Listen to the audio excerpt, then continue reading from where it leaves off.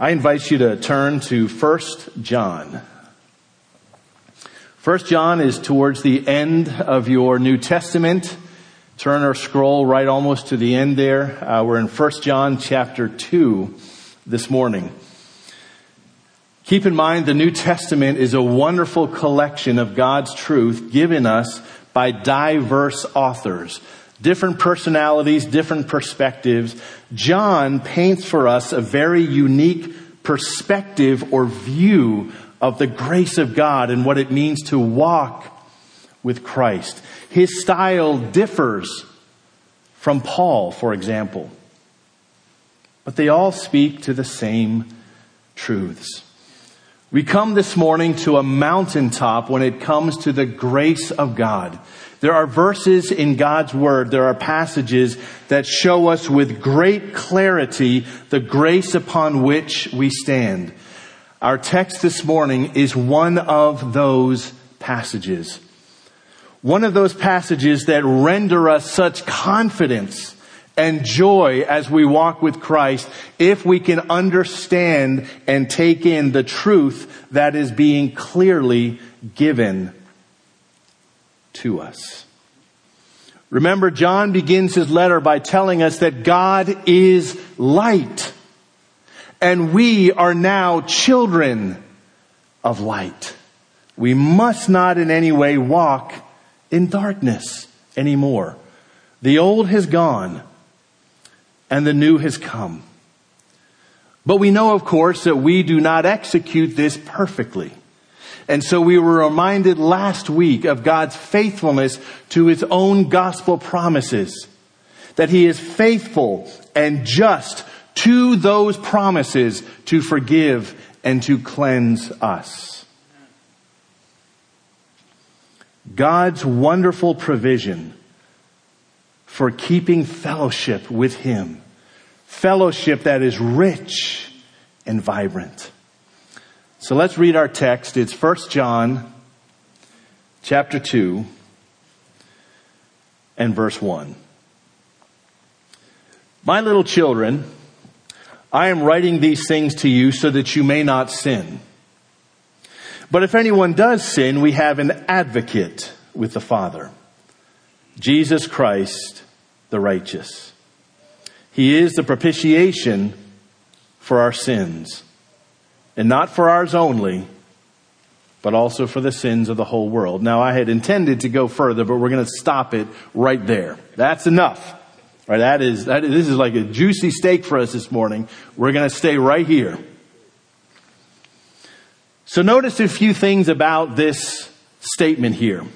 Notice the term of endearment. My dear children.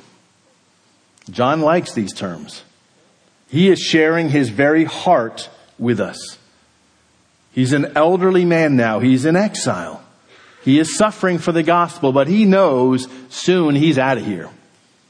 And he wants to pass on to us the truth of the gospel and how it applies to our everyday life. He makes a rather obvious statement. He says, I'm writing you so that you don't sin.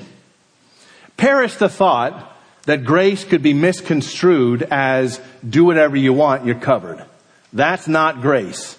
That is not in keeping with the new life, the life of God that now resides within each and every one of us as believers in Christ. But I'm going to take you into the original for just a moment, the Greek, because it's really important. English is not as rich as some other languages. There's a very particular construction that John uses here, and it's worth highlighting. He says, if any one of you sins. It's a very specific construct that essentially says this, as opposed to other constructs. If you do sin, and you will. That's what he's getting at. Right? It is inconsistent. It is not keeping with our new nature to say we continue to walk in darkness all the time. But we're also not in glory yet. So he is making provision for the fact that we are going to sin, we're going to stumble, we're going to miss the mark, we're going to get it wrong, sometimes on one occasion, sometimes for a season. So he says, if you do sin, I want you to remember this, because you will sin. This is so important that we understand what he's getting at. Now, I want you to hold these thoughts here. I want to briefly go to other texts so we can kind of set this up so we fully understand it. And remember, we're celebrating and observing communion today. It flows so perfectly. Nahum in the Old Testament, chapter 1. I want to develop some concepts quickly to show us the magnificence of the statement that we just looked at in 1 John. We must keep in mind that God is holy. God is just. Nahum chapter 1 verse 3. The Lord is slow to anger and great in power. Praise him for that. And the Lord will by no means clear the guilty. His way is in the whirlwind and storm, and the clouds are the dust of his feet. I could show you text after text after text, Old Testament, New Testament, that highlights the holiness, the righteousness, and the justice of God. The holiness of God demands, requires that sin be accounted for. This justice of God is at the core of the gospel.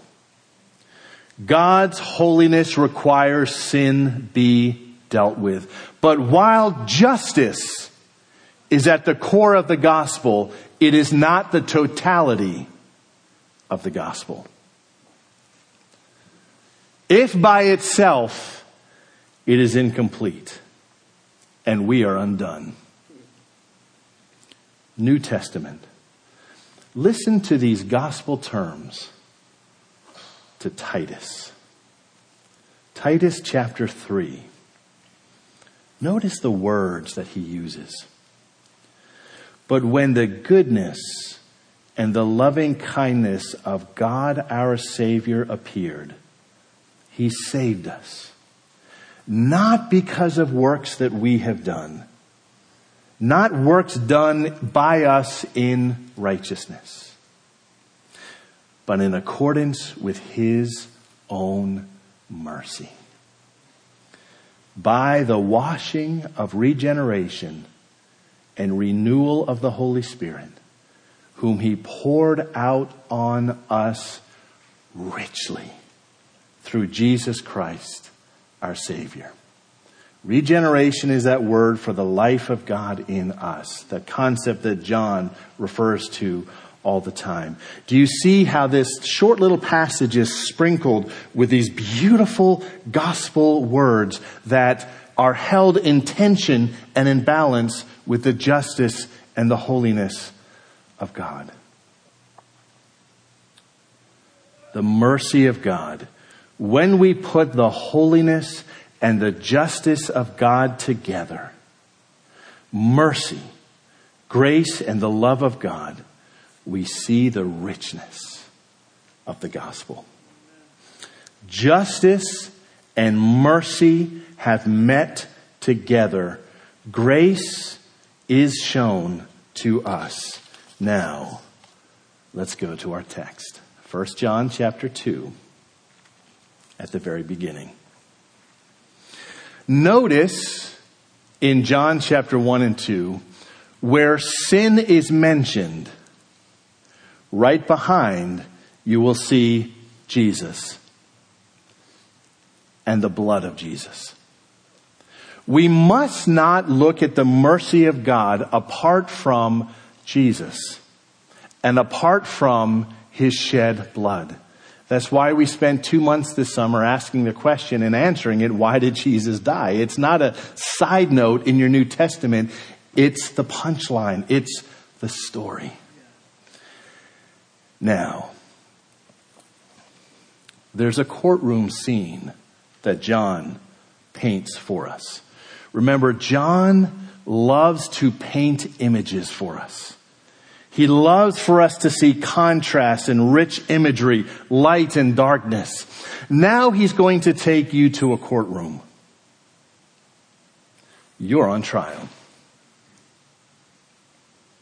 And you are before the judge. By the way, the judge is God. God is infinitely holy and just. And by the way, he also knows everything.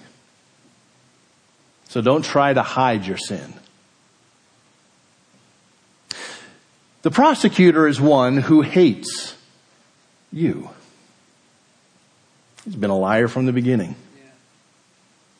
Our adversary, the devil. Imagine this scene unfolding. Remember, you're on trial.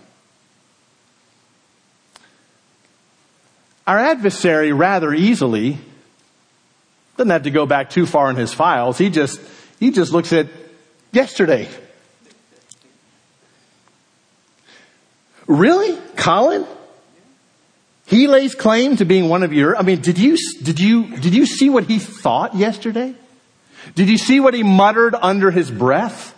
Oh, he looked good in front of everyone else, but did you catch what he was thinking?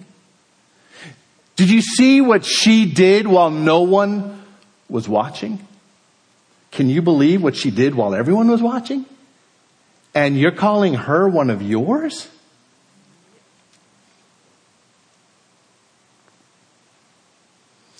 Remember, Satan is called, Revelation 12, the accuser of the brothers. This is what he does. Points out to him, points out to us. Really? You call yourself a Christian and you did that? Well, maybe we don't need to talk about yesterday. Let's talk about 10 years ago. Because it's a wonderful thing to just conjure up our past. To dwell where we've long passed. Let's focus our minds and our thoughts there about what you did 10 years ago, 20 years ago. You see, John he's made a series of statements, and now he's going to paint a picture and explain what he's just been telling us in the previous verses. When he says that God is faithful to his covenant, faithful to his promises, Jeremiah 31, to remember our sins no more. When he makes these outrageous statements, the blood of Jesus cleanses us from all unrighteousness. Those are extraordinary statements. Now he's going to give you a word picture. He's going to give you this image so that you can understand the confidence that you have in Christ. We stand before a righteous judge. We can't say that the prosecutor is lying because he's not. He's telling the truth about you and me.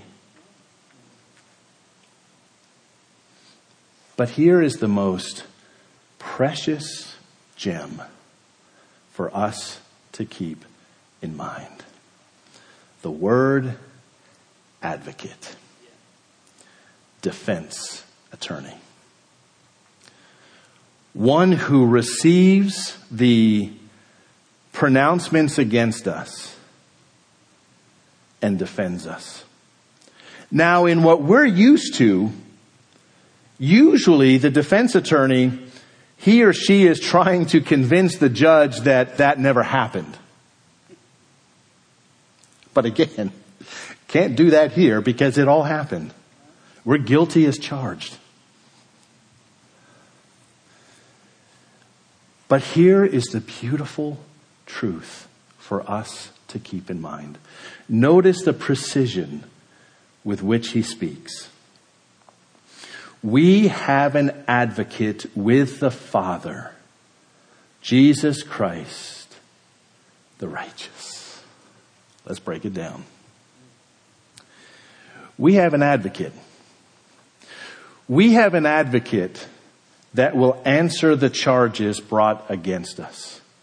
We're undone without this advocate, because everything that's being said about us is true. But this advocate is none other than Jesus Christ. Now, it says we have an advocate with the Father. We have an advocate with the righteous judge. That word with, again, Greek is much more, it's much richer than English. It has it's a sense of being close, like face to face. John uses it often, actually, even in his gospel. He is not just with God. He is face to face with him. He's with him. He's close to him. It's not as if he's aloof and needs to be called back every time. What does our advocate plead? He doesn't give another story because the story's true. He says, yeah, actually that is true about Colin. It's true about him and her and everyone else. But I shed my blood for them. The case is closed. Notice how he is described. Every word of God is tested. Jesus Christ, the what? Jesus Christ, the righteous. Notice the next verse. He is is our favorite new word, the propitiation, the satisfaction, divine justice, perfectly satisfied, completely satisfied, in every way satisfied. So our defense attorney steps up and says, yes, that is absolutely true. It was true this morning. It was true yesterday. It was true 20 years ago. But I shed my blood for her. She's mine.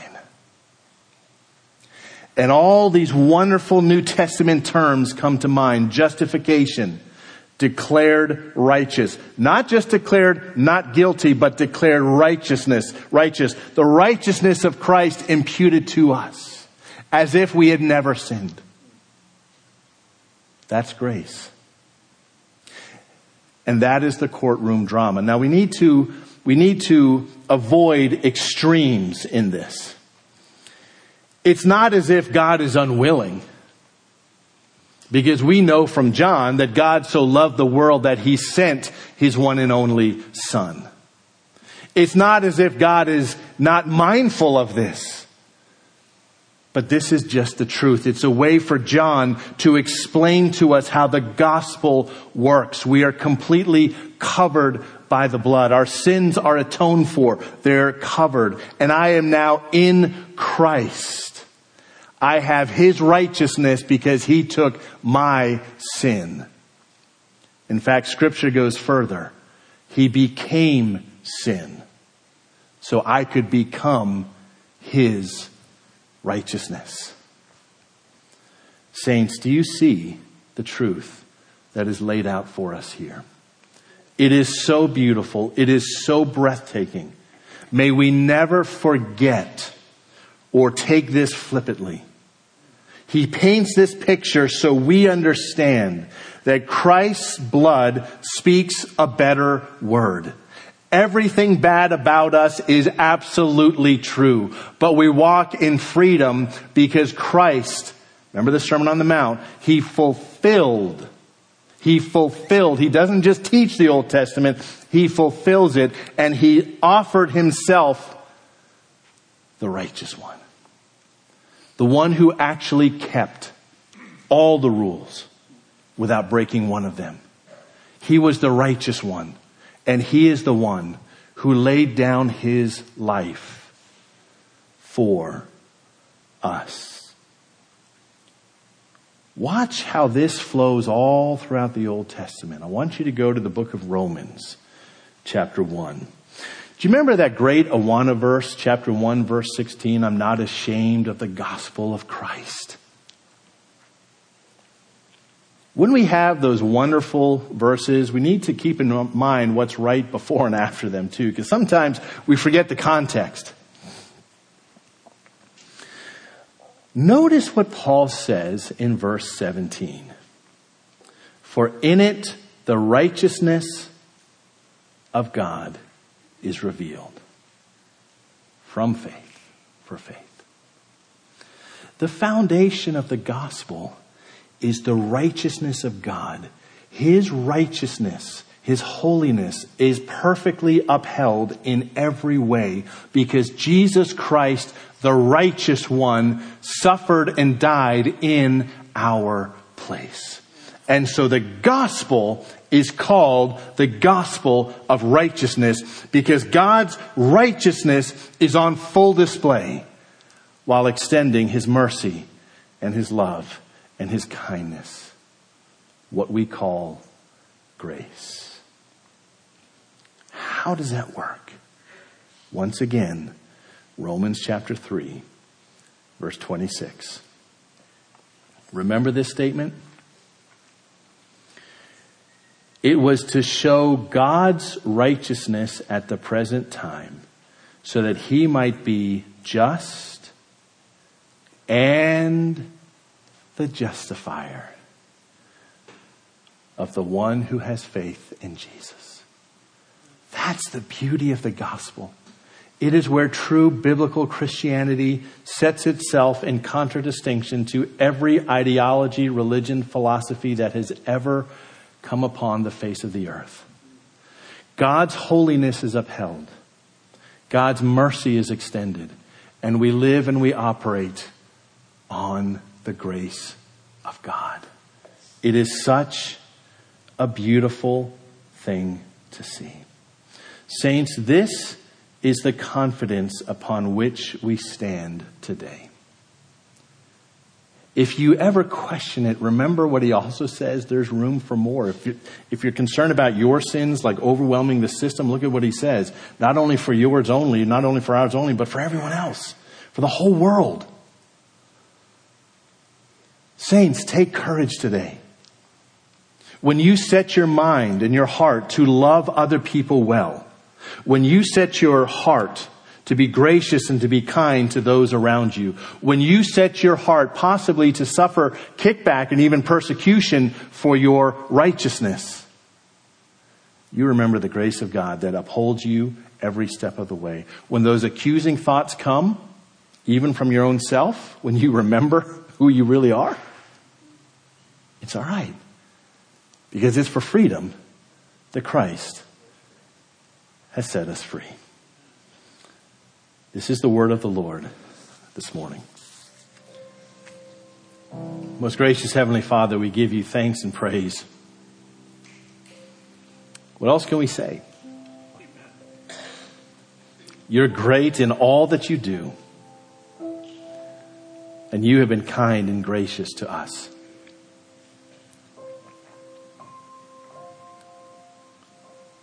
Thank you that Jesus, in every way, is the complete propitiation for us. Completely satisfying and appeasing your rightful anger and wrath on sin.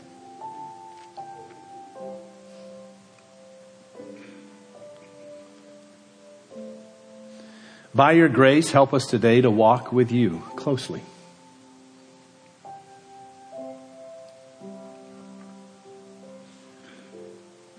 When we do sin, call to mind your gracious promises, that we may confess our sins and acknowledge them, get cleaned up and keep on walking. It is for freedom that Christ has set us free. May those around us see the joy of the Lord in our countenance. May we serve you with zeal. May we stand shoulder to shoulder with one another for the gospel of Christ. Thank you. It's in Jesus' name that we pray. Amen.